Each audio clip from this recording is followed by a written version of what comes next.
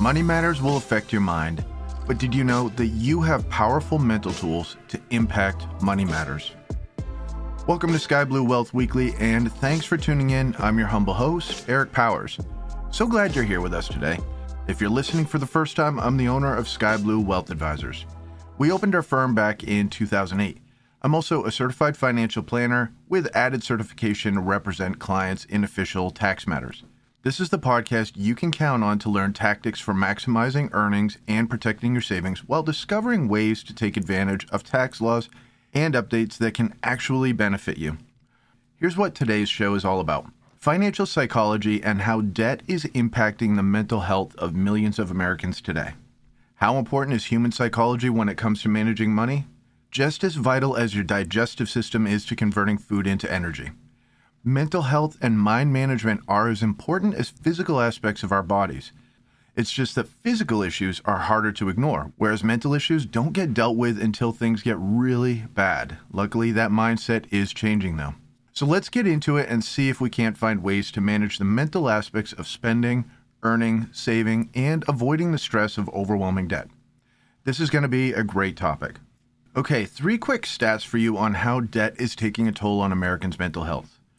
Forbes reported that debt caused 40% of survey respondents to say that they have higher anxiety. 38% had diminished social lives, and 34% experienced depression. These are serious issues. And I'll say up front, younger people have done a great job of getting mental health more out in the open. It's less of a stigma now, and we should tip our caps to them. I have to insert this though. Stress is a part of being human. It can't be fully avoided, but it can be managed. I like the philosophy of making oneself more resilient versus trying to make the world super soft. You have control over you. It's much harder to control the entire world. One reason that I'm focusing on the mental health aspects of debt is this. I've read that many young people have become disillusioned with the American dream. They feel the system is kind of rigged against the average Joe and Jane. And lots of people could justify thinking that way, which we just can't get into all of that in this podcast. On the flip side, there are lots of arguments against that too, since I can point to a litany of wealthy individuals who began with little or no money in their pocket or their parents' pocket.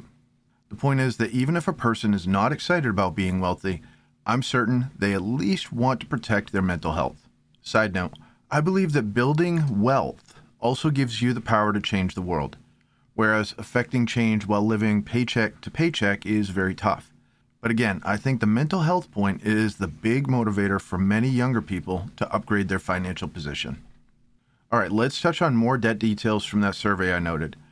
48% of respondents said that their debt was due to pervasive influence of advertising and consumerism. I agree, it is pervasive, but also within our power to control as individuals. Is it tough to resist buying things that make our lives easier or more comfortable? Yeah, but not impossible. And I'll give you some solid tips right now to help you avoid spending money that you'd rather keep or spending money that you don't have, also known as getting into debt. First off, nearly anything that you see on social media is designed to get you to buy something. Maybe not today or not tomorrow, but eventually. They want you to sign up for some type of free course, they want you to watch a free webinar, that kind of thing. But eventually there's a pitch for you to buy something. There's not a problem with that, but you need to know this going in. At minimum, anything on social media is designed for you to pay with your attention. And I know Carl Richards probably doesn't listen to this podcast, but he's also a certified financial planner, and he has frequently talked about the 4 areas of capital that we have to spend, including our time, our money, our energy, and our attention. Attention is valuable. It can be the difference between wasting 2 hours a day and working an extra 2 hours to pay off bills before they spike our stress level, right? The next thing, which is to make it harder for yourself to buy things, lock away your credit cards in a safe place and only pull them out when you have carefully considered a purchase and the alternatives to that purchase, or have considered ways to pay it off without using a credit card.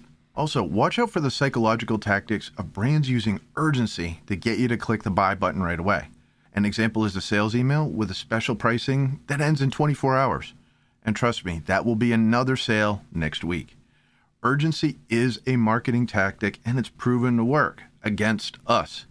Again, no problem with doing business, but it helps you save money when you're aware this tactic is being used against you.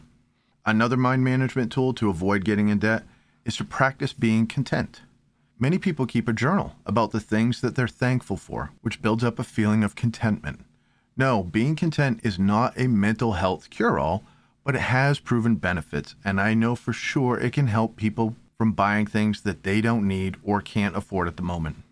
Also, watch for, in air quotes, exclusive offers just for the VIP customers, which is another psychological tactic that's proven to help companies sell more to consumers. Being aware of these strategies puts you in the driver's seat. You can still buy things or services. The difference is you'll be doing so with much more awareness. Another finding from this survey, 42% identified difficulties in tracking and controlling their spending as a primary reason for their debt burden and related stress. It's hard to believe that one, since we have so many tools designed for tracking what we spend. From budgeting apps to banks creating easier tools to track checking and savings accounts, like easy-to-digest charts, for example. We did a podcast a while ago about covering various budgeting apps and tools if you want to check that out in our archives and sign up for our newsletter at skybluewealth.com. As for people saying they don't have ways to control their spending, well, that's different than tracking. It's harder, obviously. Self-control is what we're talking about here, which always comes down to making good choices. Sure, there are many tactics for building better self-control, but ultimately we're faced with a choice between a positive action and a negative action, or a less positive one. As for self-control tactics, just read the summary of James Clear's book, Atomic Habits. Good stuff just in the summary. His advice can help you to build better self-control, but again, ultimately, it comes down to making good decisions at the moment of that decision. One more tip, making efforts to avoid seeing advertisements. For example, delete emails before you open them if you know there are enticing sales inside. Take that, Johnson & Murphy. All right, one more finding. 55% of respondents cited economic circumstances as the primary factor for driving them into debt. If they mean the economy overall, I don't see much good in focusing on that. Why? Because we're actually in pretty good economic conditions right now. Plus, individuals actually have no control over the job market, inflation, interest rates, or global market factors that are external to their control. We can only change what we control. So to that point, it's better to adapt ourselves than wait for the economy to adapt to us. And here's an analogy. If you wanted to get healthier, what would work? Lobbying McDonald's to stop cooking those tempting French fries, or you committing to not even driving past a McDonald's so that you're not tempted? Moving on, there is one really tough financial hurdle to overcome even with an empowered individualistic mindset. What's that? The inability to care very much about our future selves. I've shared this before. MRI research has shown that we see our future selves as nothing more than a stranger. This makes it tough to sacrifice for that future self. It's a tough psychological hurdle. I mean, in the back of our minds, we will one day be like our grandma or grandpa, but it's not tangible enough for many people to make a solid plan for that future. Here are 2 simple tactics to change that for the better. 1, you could write down a promise to your future self to prepare as best as you can for their future, also known as your future. Do this daily or weekly and use pen and paper, since studies prove that writing notes by hand can have an effective and altering behavior. Now that's using the psychological tactics to achieve positive change in our favor. 2, whenever you look at your financial behaviors or simple budget, make a note about your future self. You can even name that person Future Joe Smith if you are present Joe Smith. This is called labeling, a psychological tool that's been proven to help salespeople. An example would be a pitch for a gym membership that includes wording like, most gym go-getters choose the gold package as their membership plan. See, labeling, it puts you alongside the other gym go-getters, people who go to the gym a lot and see epic results, so you feel empowered to do what they do after being labeled as part of their group. Plus, just naming your future self makes the idea more vivid and more concrete to become that person. Try to use this mindset whenever you want to achieve financial goals, even if it's just avoiding impulsive purchases that hurt your ability to save money. Write down your financial goals, things that really matter, and get a solid picture of those results in your mind. The more tangible they are, the more effort you'll put into reaching those goals. And if you need help with those financial goals, short or long term, please schedule a consultation with me today. My online calendar is in the show description. You can easily schedule a call or Zoom call with me with just a couple of clicks. I've been helping clients achieve their financial goals for more than 15 years and helping them to prepare for their future so that they can enjoy their fullest life. The future will arrive inevitably, whether you're prepared for it or not, so please set up a call with me now so that you can rest easy knowing that you and your partner are prepared. Now for a quick recap. Debt takes a toll on families across the land. The mental harm is just now being fully revealed as we saw with those survey findings.